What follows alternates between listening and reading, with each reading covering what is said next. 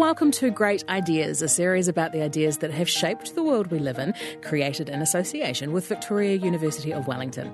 I'm Megan Whelan, and in this series we'll look at what it takes to change our perspective, consider why these ideas still matter, and what happens next. In 1859, Charles Darwin published his monograph on the origin of species by natural selection. It was priced at 15 shillings, and the first run was 1,250 copies. But this 500-page book changed the way we think about the natural world and remains controversial to this day. It articulated in great detail the very simple idea that species were not the product of intentional design, but evolved as a consequence of scarce resources, variation in the species, and heritability of traits. In this episode, we'll explain natural selection and discuss the reception of the idea over the last 150 years. I'm joined by a panel of experts from the university, and I've asked them to tell me their favourite species. I'm Rebecca Priestley. I'm in the Science and Society group at Victoria, and I teach history of science and science communication. I'm really fascinated by New Zealand's bird life, so I'm going to pick the huia as my favourite species. I think there's some really interesting stories about the cultural significance of the bird and the series of events that led to it becoming extinct. And I'm Joe Zuccarello. I'm in the School of Biological Sciences, and I'm an evolutionary phycologist. That's a person who studies seaweeds. And I teach evolution and cell biology and a few other courses. And my favorite organism is a thing called Bostrychia. It's a red alga, a red seaweed that grows in mangroves. And it's my favorite organism because I've been studying it for 20 years. And I'm interested in the speciation within the genus, how species come about and where they're found and how they're different from each other. I'm Joseph Babulia, and I teach in the Faculty of Humanities and Social Sciences at Victoria University. I work on evolution of religion and evolution of cultures more generally. My favorite species is humans. It might seem like obvious or a cop-out, but humans are fascinatingly diverse. We've managed to inhabit nearly every terrestrial habitat on the planet. We did so quickly because we have cultures and technologies and the ability to learn and to transmit our learning and to become super organisms is what threatens not only us but so many other species right now. So much hangs in the balance for us right now, and I think it's important to understand us to help figure out where we're going and make it a better direction. So on that particularly grim note, one of the that's hopeful. I hope one of the other podcasts in this series that we talked about the Reformation, and one of the things that we didn't get to discuss is the way that the ideas that Darwin had came out of the Reformation, the intellectual rigour that came out of the Reformation, and the separation between what the church was saying and what other people were saying, what in this particular instance scientists were saying, in some ways grew out of the Reformation. Would you agree with that? Yes, and with a nice footnote. Prior to the Reformation was the invention of probabilistic thinking and the beginnings of a way of thinking about the world which allowed for uncertainty. And prior to those inventions, there were tendencies to accept authority and to follow authority. With the beginnings of probability and the challenges to authority, now they didn't come from science, they actually came from social pressures and a whole lot of other factors, technology, the emergence of printing, the ability to transmit messages quickly and accurately. But that whole period of human history resulted in the emergence of a way of thinking that allowed us to be first uncertain, and then after that to begin to think about how can we become more certain? How can we test our ideas? How can we begin to, if you and I disagree, what sort of evidence can we gather that would bear on that disagreement? And even if we can't persuade each other, might we become closer in our thinking? So there was a whole whirl of transformations that happened in the early modern period, one of which was the Reformation. And what you're describing there essentially is the scientific method, right? That's where the scientific method comes out. Which is, of. by the way, one of the studies we're working on now, and Joe might be interested in this, is to look at speciation in in Protestant denominations, because, of course, once you have the Reformation, you have the beginnings of new religious movements, and they splinter, and you have more religious movements. And a question we can ask is, given all these religious movements, what's causing them to split, right? And to address these debates, we can apply methods that are used to study algae and lots of other things to begin to test ideas about splitting. And I won't say more than that because it's a long story, but we're still doing it. It's not out yet. But there you have one of the I think again it's sort of wonderful outcomes of this way of thinking that Darwin initiated, at least in this kind of rigorous scientific way. Joe, you're leaning in. And turning in on. Yeah. Well, I mean, what you say is correct, and I think it's the idea of questioning. And I think questioning even came before the Reformation. Of course, there was always authority, and the idea was, people questioned not only authority, but questioned the things they see in the natural world and how to go about trying to figure out what those things mean and how they came about. And I think that questioning obviously increased once the church maybe lost a little bit less of its power to control things, and certainly with the scientific method and this diversity that came in ways of thinking, the increase in questioning increased. Right, there was an increase in questioning. And I think it's that kind of drove the scientific method, drove our trying to understand what the world's about and how it came about. And I think that Darwin is in that line. Since the Greeks and the Romans, I mean, there's always been a history of people trying to understand how the world came to be the world the way it is. It's either a story or it's questioning and coming up with hypotheses. And I think the only thing Darwin did really well is figure out the mechanism, right? So let's talk about that mechanism. What was it that he said? You can answer this. Well, I mean, he said lots of things. I think he made observations, right? He observed that things are variable. Right? There's variation in the world. It's really quite simple. Right? The idea that there's variation and that variation is inherited, and that variation somehow leads to different reproductive outcomes. And it's not a planned thing. It's just in that particular environment, with that particular characteristic, you leave 0.01 more offspring than somebody else. And with time, with numbers and enough generations, you get more of those characters with time. And it's not this is, I think, what people always forget. It's not a progression towards perfection. It's not a plan. It's just surviving in the environment you find yourself in. And because of the variation you have, you leave more or less offspring. And they increase in numbers compared to other variants in the population. There's an incredible parallel there with talking about revolutions. The theme that has appeared in these 6 episodes is that revolutions don't stop, so they continue going. And one of the questions I asked one of the groups was, are all these revolutions leading us to a particular utopia? Are we heading for what I described as a Star Trekian universe? But evolution would have us that, no, that's not what we're heading for. We're not heading for perfection. That's right. We're not only heading for perfection, but we probably don't even know which direction we're going in, right? In many cases, in revolutions too, but also in biology. I mean, it's a long time. And there were lots of other things that Darwin thought about, And one of the things that was very important was this idea of long time, right? The idea that things don't happen quickly. And what we see today, what we see in our lifetime, what we see since the Reformation is not the history of life. It's much longer than that, and it's been going on for a lot longer. For billions of years. Billions. Did he posit billions of years? No, he didn't.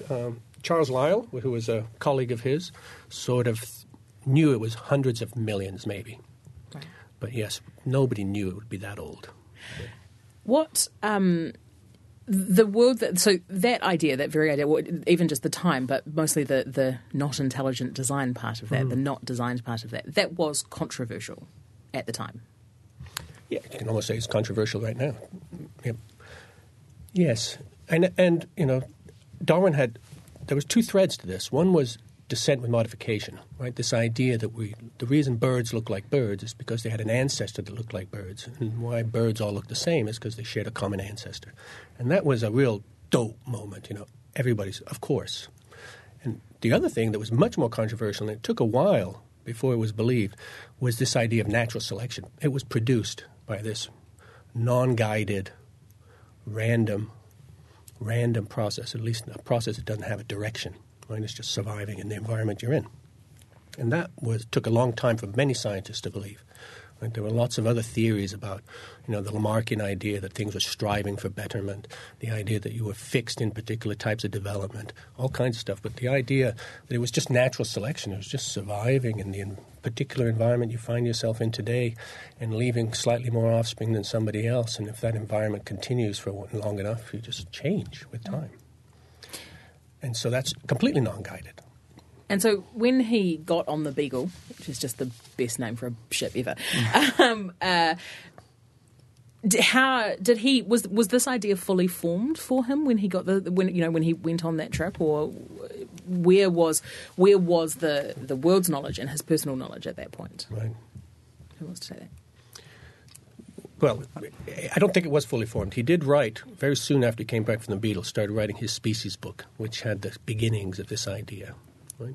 There were plenty of people that had ideas about long Earth and transformation of species, this idea that species changed, versus the biblical idea that species were always the same. And in fact, his grandfather, Erasmus Darwin, was one of these people that had this idea that organisms could change with time. One of the things he was really taken with was the natural theology book of Priestley. Was it Priestley? No, Paley, yes, Paley. Thank you, Joe. You nearly got credited with an amazing achievement. Yeah. This idea that, things were designed because things look like they're designed. And so I don't think his idea of natural selection came from that. But what's also more interesting is that his idea somebody else came up with the exact same idea. So there must have been, as they say, something in the water. And his idea, that's Wallace, isn't it, that came up with the idea at the same time? Well, essentially at the same time. And they shared it. But published it. But published it at the and same time. And sent a letter, which Darwin argued, or reported to Lyell, who's coming back into the story, the geologist who had this conception of time, which suddenly biologists could work with. The Earth is much older than we thought. So Darwin comes up with these ideas on the Beagle. And the documents are public. You can go online and look at his little sketches and drawings where he's making trees. And with astonishment, we may all be netted together as these insights, observing not just variation, but systematic variation as he's traveling across the Pacific and in other places, and thinking in light of that time, how might that variation have worked as you get migrations, and then why might that variation have happened? Well, because there are features of the environments that are selecting in the way that Joe just mentioned. But then he sits on it, and I think this is one of the most wonderful kind of stories. I guess prior to that, there's the story of Darwin himself, who has a degree in theology, and himself didn't have a degree in science, but just was a keen observer. A gentleman naturalist, I thought. I read had somewhere, money. which is a lovely Started title. out in medicine at Edinburgh. Was pulled out because he was not doing well. Didn't do well in theology either. But so it's, I think, encouragement to young folk who find themselves bored with school. He hated Latin and memorization, but was absolutely fascinated by the world around him. And a keen observer of detail. Absolutely impeccable observer of the world around him. And he begins to reflect on the theory just describes a simple mechanism, constraint, variation, inheritance, giving rise to all of this. Yeah, but sits on it. And why? Why sit on it? Why sit on it for 20 years? And no one knows why. There's competing theories. But he did go off for a while and study barnacles in quite some depth. And it seems that he was trying to, to some extent test out his theory. And I guess to some extent he wanted to be very sure of what he was saying because it was quite a remarkable thing. Which is exactly what you would want him to do. Exactly what scientists would want him to do, right? Go and actually do the experiments. Well, they weren't experiments at that point. The observations. It was just deeper observations. Yeah. And that's a key insight into how science is driven, because we tend to think of science as driven by experiments where you test two hypotheses, you create conditions. And in Darwin's case, it begins with this puzzle. How do I make sense of this puzzle? What's the best explanation for the distribution of species, and for design. Obviously, it's not just the and what are the arguments against it? And so I think we can all relate to this when he had trouble kind of remembering the arguments against it, right? So he'd have to write those down and then think of counterexamples and obtain more information from naturalists. He was very interested in animal breeders, which is a kind of selection, right? Well, of course it's natural if we think humans are part of nature. And how rapidly can we get change occurring as a result of human intervention? Anticipating the objections, but I think that has to be part of the story. But 20 years, that's a good long while. When are you gonna? But he was publishing other things while that 20 years was. I forget how many books, but the Barnacle books I think was 7 years in massive volume. And his Voyage of the Beagle was a very famous book. He wrote on coral reefs. What else? Yeah, before. He was a well-regarded naturalist apart from any of this. And people had known, of course, Lyell had known. And there's so Lyell gets Darwin's letter, which is obviously Wallace had known because Wallace had written to Darwin in a very polite way saying, hey, I know you're thinking about evolution and design, and here's what I've come up with. And this is Darwin's life's work. And he said something like, "You're right, and it's gonna steal my thunder, but you're right, so we should publish this," or something like that. Well, I think he was extremely polite, and rather than and went to Lyell with this view that we need to publish Wallace first. And of course, Lyell said, "Well, we'll jointly publish." So in 1858 was the first joint publication of the idea, and Darwin is credited with the idea, and I think well-deserved because he had that argument. He had the 20 years of evidence, which he wrote rapidly, and it's a beautiful book. That fact that he was a well-regarded scientist already, he was a well-regarded naturalist, did that have an impact on how he was received, how the book was received, given that it was going to be controversial?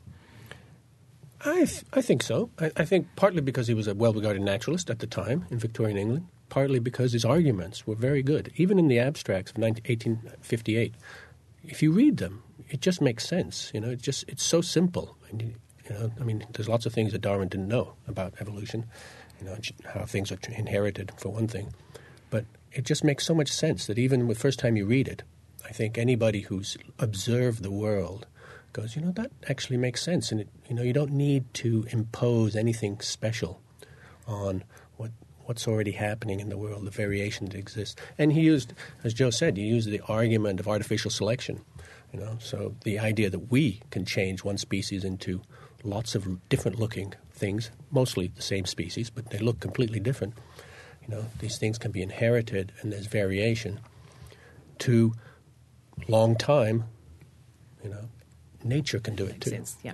And if you look at the opposition to the idea at the time, the opposition was mostly came from a religious space rather than a scientific base. And I think that's probably the same is true today. If you look at, the Journal of Creation in the United States and the Museum of Creation, it is, it's driven by religion and ideology rather than any scientific argument with the theory. So coming back to the Catholic Church, they accepted a misunderstanding of the theory early on. There wasn't universal opposition from religious folk, and the idea that a creator could, at some level, we know not how, be directing the process. Well, that's not the simple and elegant theory Darwin had, but it was an acceptance early on of an idea that design could emerge through a process that, in broad strokes, was the process Darwin described. They just wanted to allow a kind of scope for the creator. And when Darwin reflects on religion in his own memoirs, there's quite a lot of speculation about this. He notes all sorts of arguments against religion. The argument of religious variation, for example, that you accept the beliefs of your parents, and is that might be the best explanation for why you have the beliefs. The idea of a kind of first cause, what got it moving in the beginning. the moral argument against religion, the idea that you would be punished for having a belief that was contrary to doctrine, that's a damnable doctrine, he said. And design only comes up sort of towards the end. You knock that out. That's just one kind of argument for religion. And then ultimately says, design comes up again when he talks about his monkey mind, his inability to explain these abstruse mysteries of the beginnings of everything. And that's why he contends himself to be an agnostic. If you follow the scientific method, with laser-like focus, Joe will tell you, I can tell you about species. We zoom in with a kind of question. We try to answer that. Darwin left those other ones to the side, at least. And again, that seems to me, there's, again, speculation. Was he trying to hide his beliefs? I don't think he had any kind of religious conviction. I'm not saying he did. But he was unwilling to make conclusions on the basis of the kinds of habits he developed about observing and testing. It's beyond us. Because there's a line in the conclusion of Origin, or a paragraph, I guess, which is, "From the war of nature, from famine and death, the most exalted object which we are capable of conceiving, namely the production of higher animals, directly follows. There is grandeur in this view of life, with its several powers having been originally breathed into a few forms, or into one, and that whilst this planet has gone cycling on according to the fixed law of gravity, from so simple a beginning, endless forms, most beautiful and most wonderful, have been and are being evolved." It's the conclusion. That is the plus, yeah. And you can almost see that there is room in there for the idea of design. He's kind of and the later editions, I haven't read all 500 pages, but the later editions were more explicit. And the argument there is that he's trying to avert the kind of religious criticism.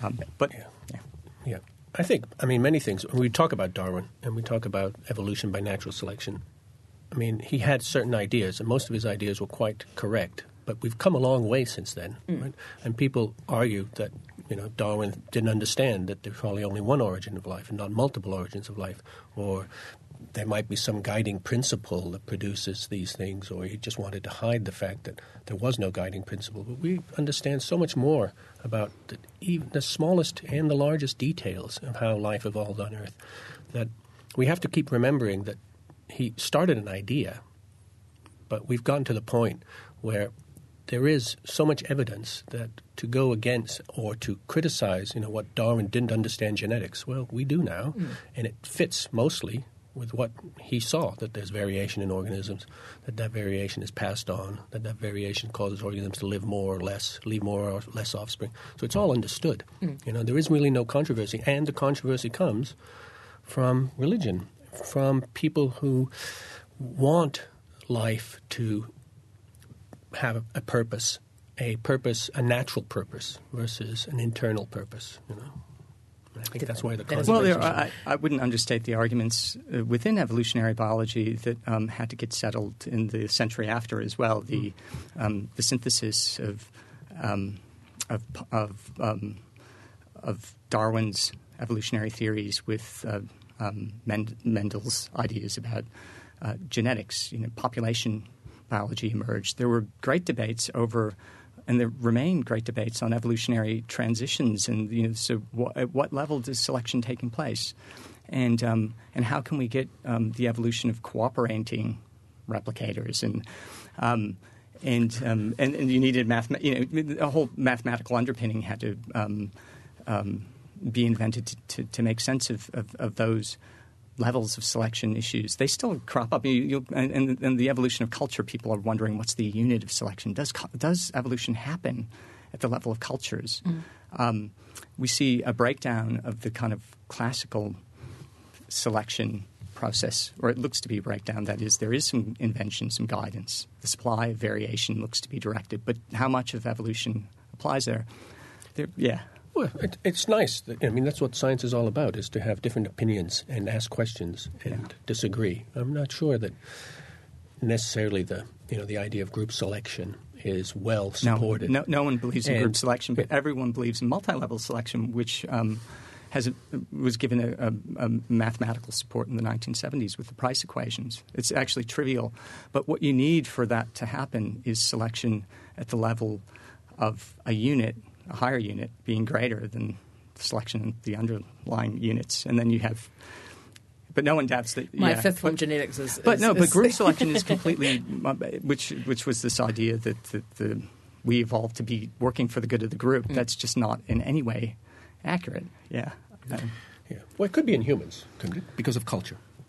Yes. Well, if there's selection between groups and if they're cooperative, I mean, just as your body doesn't break down, I mean, hopefully under normal circumstances through cancers, wild, untamed, mutational process, we have systems in place that somehow manage this whirl of organization around us. And how do those systems work? And how do they tap human motivations and expectations? Those are great puzzles that remain ahead of us that having a kind of idea of design without purpose, but the idea that there is a kind of need for at every level of biological organization coordinating the activities of replicating units. That alone it can tell you where to look.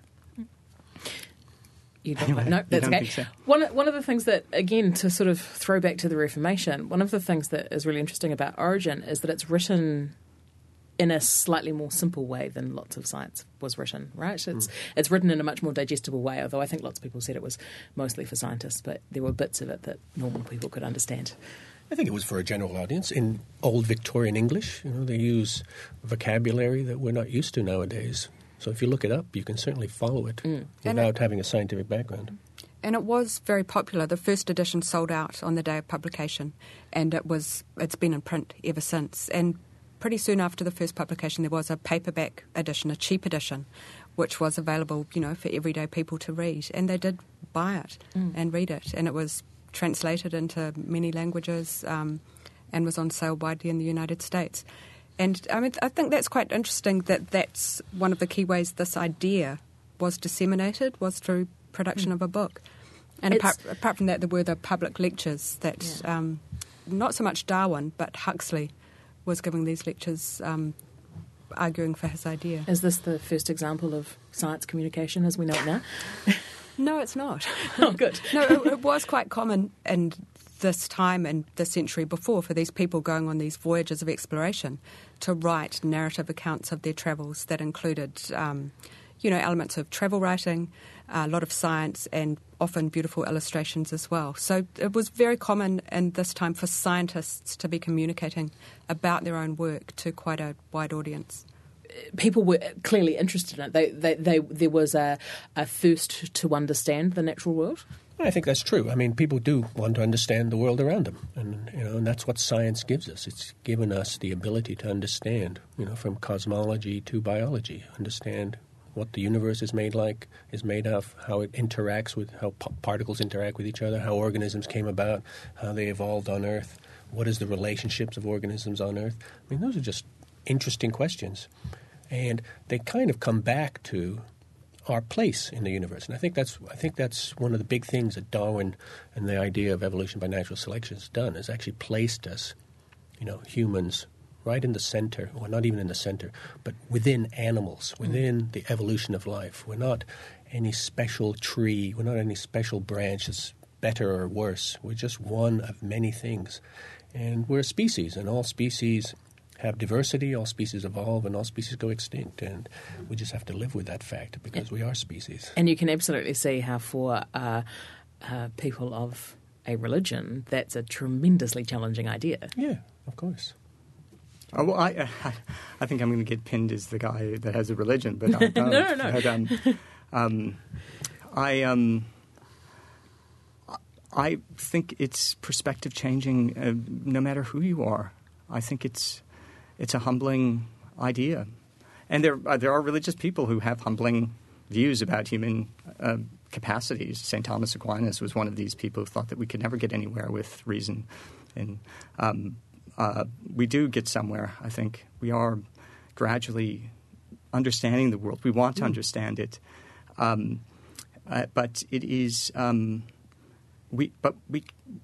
we can't. We struggle. We haven't. I don't think there's – anyone who does science understands how we get a bit of inference, we get a bit of insight, and there's a bulge in the carpet and it just shifts, and there's another set of questions.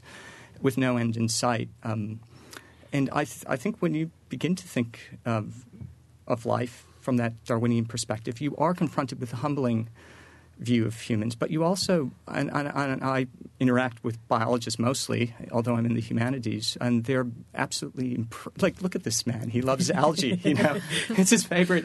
Crazy. Who else would be, but someone who's attending to the details of algae and thinks of them as the most fascinating species because, I won't speak for you, but I see others who. One of my colleagues, Phil Lester, carries calipers around him. So he sees a bug, he wants to measure it. It gets bitten. The first instinct is to have a sense of wonder at life. So it's not all human shrinking. It's enabling, and it has enabled, I think, a conception of nature which is fascinating. Yeah, I mean, there is a conception of nature, but there's also the evidence and the processes that produced that variation, that produced the nature we see, right? And I think, it's not all human construct about how nature has come about and how things are related to each other. There's a process that's just like cosmology and production of stars. There's a process, a natural process that's produced everything. And we do understand a lot about it, and even if we don't want to believe it or want to add something more to it, it still happened, right? There's a truth somewhere. Oh, absolutely. Right? And it's a horrific process as well. It's terrifyingly... So, and Darwin's... That's right. That's why trying to quantify the struggle for life is suffering. So the argument from evil confronts you very... directly when you begin to think about how life is organized. There is so Darwin is trying to speculate, is there more happiness or suffering? The suffering is apparent and painful to contemplate. But it's not even, it's almost required. Maybe not suffering, but death is required, right? Because the only way you can change things is because of overproduction. So the idea is that organisms produce more offspring than can possibly survive. If every elephant survived and produced 2 offspring, in 50 years there'd be elephants everywhere. And same with bacteria, same with everything. So everything overproduces. And most of them, 99.99%, die. Whether they die a horrible death or bacterial death, they die. And that is actually required for natural selection to work, because we are selecting for variants that leave slightly more offspring than other variants. And if there wasn't 99% death, which you can do in artificial selection, so humans do it a bit differently. Right? So when we can select, that's why we can change organisms and plants much more quickly. So this is why we have to understand the process as well. Because whether you think that morality is just a way of making us feel good about ourselves, or if you think that there are moral rights and wrongs, most of us want to make the world better for whatever reason. And given that desire, given that aim, we need to understand how the world works. We need to understand the mechanisms that give rise to design around us. We need to figure out, do they apply at the level of, say, corporations of special interests? And to the extent that they do, what can we predict? What can we explain? To the extent that we want to limit, the what we take to be, for whatever reason, vicious power of these systems, how can they be unworked? And the ideas can also be misused. So the phrase survival of the fittest which I didn't know was only in the, I think, 5th edition, not in the first one. But so that idea has been misused taken out of that process and misused for evil purposes, I guess.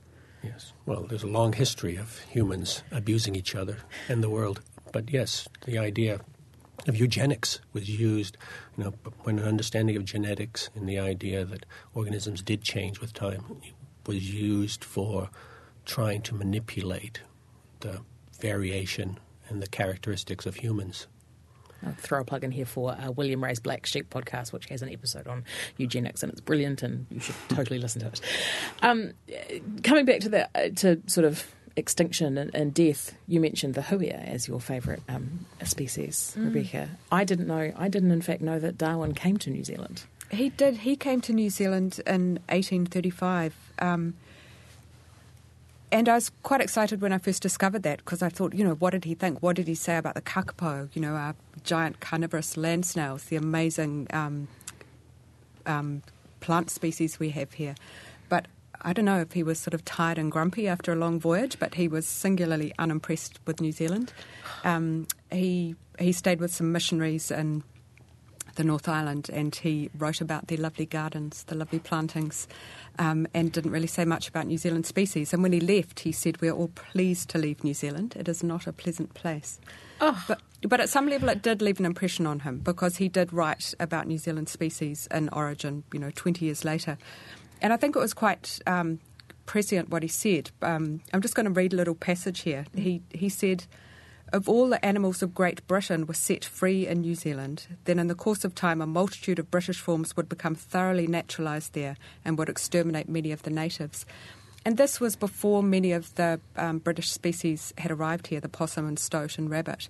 And if we look at the situation we're in now... He was right. And having to have a, predator-free New Zealand campaign, he was absolutely right. And if you think about the way that we have changed the physical environment here with deforestation and a range of other changes, and have introduced new species, it's all played out as he suggested that it would. Which brings kind of back to your point at the very, very beginning of the way that humans have, where a lot of things hang in the balance, and it's all our fault. I don't know if it's all our fault. It's a complicated question. People are trying to live the best they can after their fashion. I don't know that values change as well, and many times for the better. So Darwin reacted, and Rebecca could tell us more against slavery. Chattel slavery was a phenomenon, very recently. Colonialism, and we have a long way to go on many issues. Women, we see this still. It's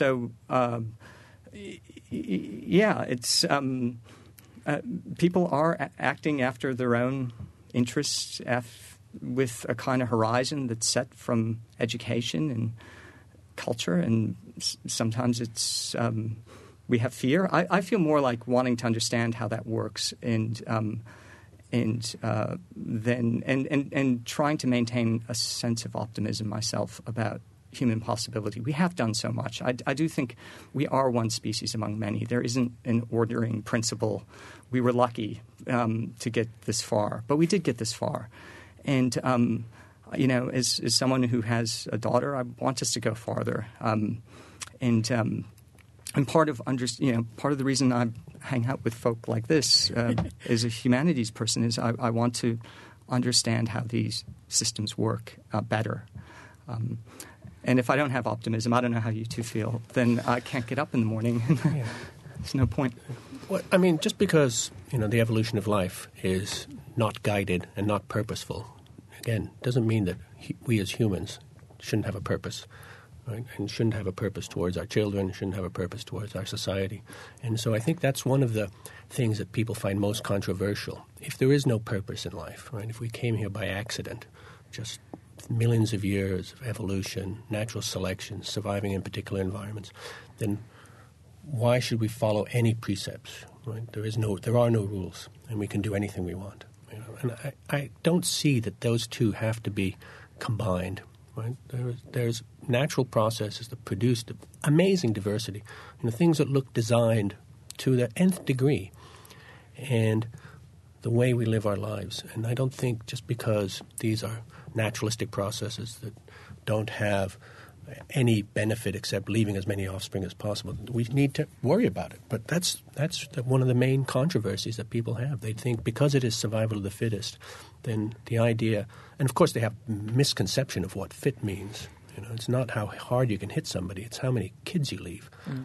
And for that, humans have been obligate cooperators since before we were humans. No one can get through the world on their own. No one is a Robinson Crusoe. Everything around us, from this glass to this studio to the orange juice we have, many thousands of human beings responsible and interacting and coordinating in ways that make life possible. For the human life way, we needed to be cooperative. And for most of that period, it was in bands of 100, 150 people, but they still needed to get on. There is no choice outside of that. Now as we've scaled up very rapidly since the Holocene, the beginning of the Holocene, we're confronted with large anonymous societies, but they still rely on us getting along. And cooperation is part of the story that has become important to tell. And there's quite a lot of ink that's spilled over that story. Its limits, its capacity, its enablers. Yeah. Well, there's been cooperation, so these traits that humans have can be found in all organisms, so intelligence, pre-planning, cooperation between family groups. Bacteria. And found in all kinds of organisms. So, we think of ourselves as incredibly special. And we have reached a certain mental sophistication. But all the beginnings, and sometimes very sophisticated processes that we think are human, have been evolved multiple times and certainly involved in our closest ancestors. Cooperation within groups, pre-planning, all kinds of stuff. And all the great apes, mostly, at least some of the great apes do that. So, we are just part of the natural world. Well, we see it in bacteria, invertebrates as well. And these systems had to evolve. There need to be mechanisms that align, individual interest with group interest. They need to be within our own genome. The sequestering of germlines is very important early in development so that the body doesn't compete with itself. All of that had to happen. But I think the message for me there is that it's not just competition between, things, replicators. There is a coordinated a capacity for coordinating complex designs that suppress competitiveness for the benefits, for the mutual benefits of those systems underneath. Yeah, but that only evolved because those organisms that had those particular characteristics had heritable characteristics for cooperation, and they happened to leave slightly more offspring. Yeah. This is some of the reasons behind why religions are still around and why particular characteristics, because people who form these extra family groups prefer each other and they feed each other when they're running out of food, and they leave more offspring than groups where it's only small family groups and they don't form this community of particular beliefs or skin color or whatever it happens to be. So still, the process is still the same, right? It's still somehow it has to come back to heritable characters. And if it comes back to heritable characters, it has to be in some complex way that we don't completely understand in our nucleus, in our DNA. So that was the question that I was going to ask next is the science is settled, essentially. Everyone agrees that process works or the scientists agree that process works as it does. But what do we still have to learn? That's a really good question. Yeah, that's a tough one. There's lots to learn. If we're going to stick with humans, there's lots to learn about, what makes us believe the things we do and how our brain works and these higher level complexities, how organisms, how cells interact with each other, how they signal with each other to produce memories, to produce feelings of particular kinds. But just trying to understand the world around us. I study organisms that I'm the only person in the world that studies them because I figured somebody should study them. And why not, right? And it explains, it's another example of how evolution works. And there's plenty to understand about speciation. And there's lots of organisms that are much more amenable to understanding the processes than humans, partly because we can breed them. And we're not really allowed to do that with humans, controlled breeding experiments. Right. So, there's a lot of people trying to understand evolution. And what about when Darwin talked about the tree of life, and now we've got an understanding that there is more of a web and that there is a possibility of transfer of genetic material from one species to another. How much have we got to learn about that? Yes, it's happened many, many times, and it's continuing to happen. So to understand every transfer that's occurred would take a long time. Right? But now we know that it's more complicated. As Rebecca said, I'm against this idea of the tree of life because I study what people would consider a twig. And the tree of life, the way it's drawn, always has a trunk. And when Haeckel and other people drew the tree of life, at the top, they'd always put man. I think they meant men and women. They may not have. As if they may not have. the idea is that there's a main trunk and then there's these side branches. And it's not the way it is at all, right? Every organism has the same history, going back to the same common ancestor. There's one origin of life. And it's really a web, partly a bush and partly a web from these lateral gene transfer events. And lateral gene transfer events that have caused photosynthesis, the ability to make food out of light, and all kinds of organisms that we call algae that are not related to each other. They just took over photosynthesis from other organisms. So there's lots of interesting processes that produced what we see today. So, both understanding what happened today and what happened in the past is, something that scientists are just curious people, and they just want to understand that kind of stuff. Curious people. You could almost ask it the other way. What do we understand? What question has been resolved, with complete certainty? And I have a friend who works at the level of cellular signaling, and he was one of the kind of people that started synthetic biology. And I go to his lab, and they're trying to figure out how cells remain stable. And the mysteries abound at this border between physics and life. And when he goes to neuroscience talks, which strike me as incredibly impressive, they model how the brain works. They execute experiments in animals that show that these are the computational processes. They have really lovely, ingenious methods. The cell biologists are kind of gagging because they don't believe any of it. They think that it's just at the level of system that they're used to. Very little is explained. But so why?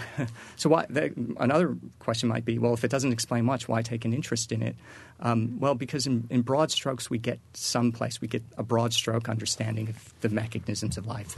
We get an understanding that it isn't designed, that it isn't directed, but that replication, getting the next generation, becomes the important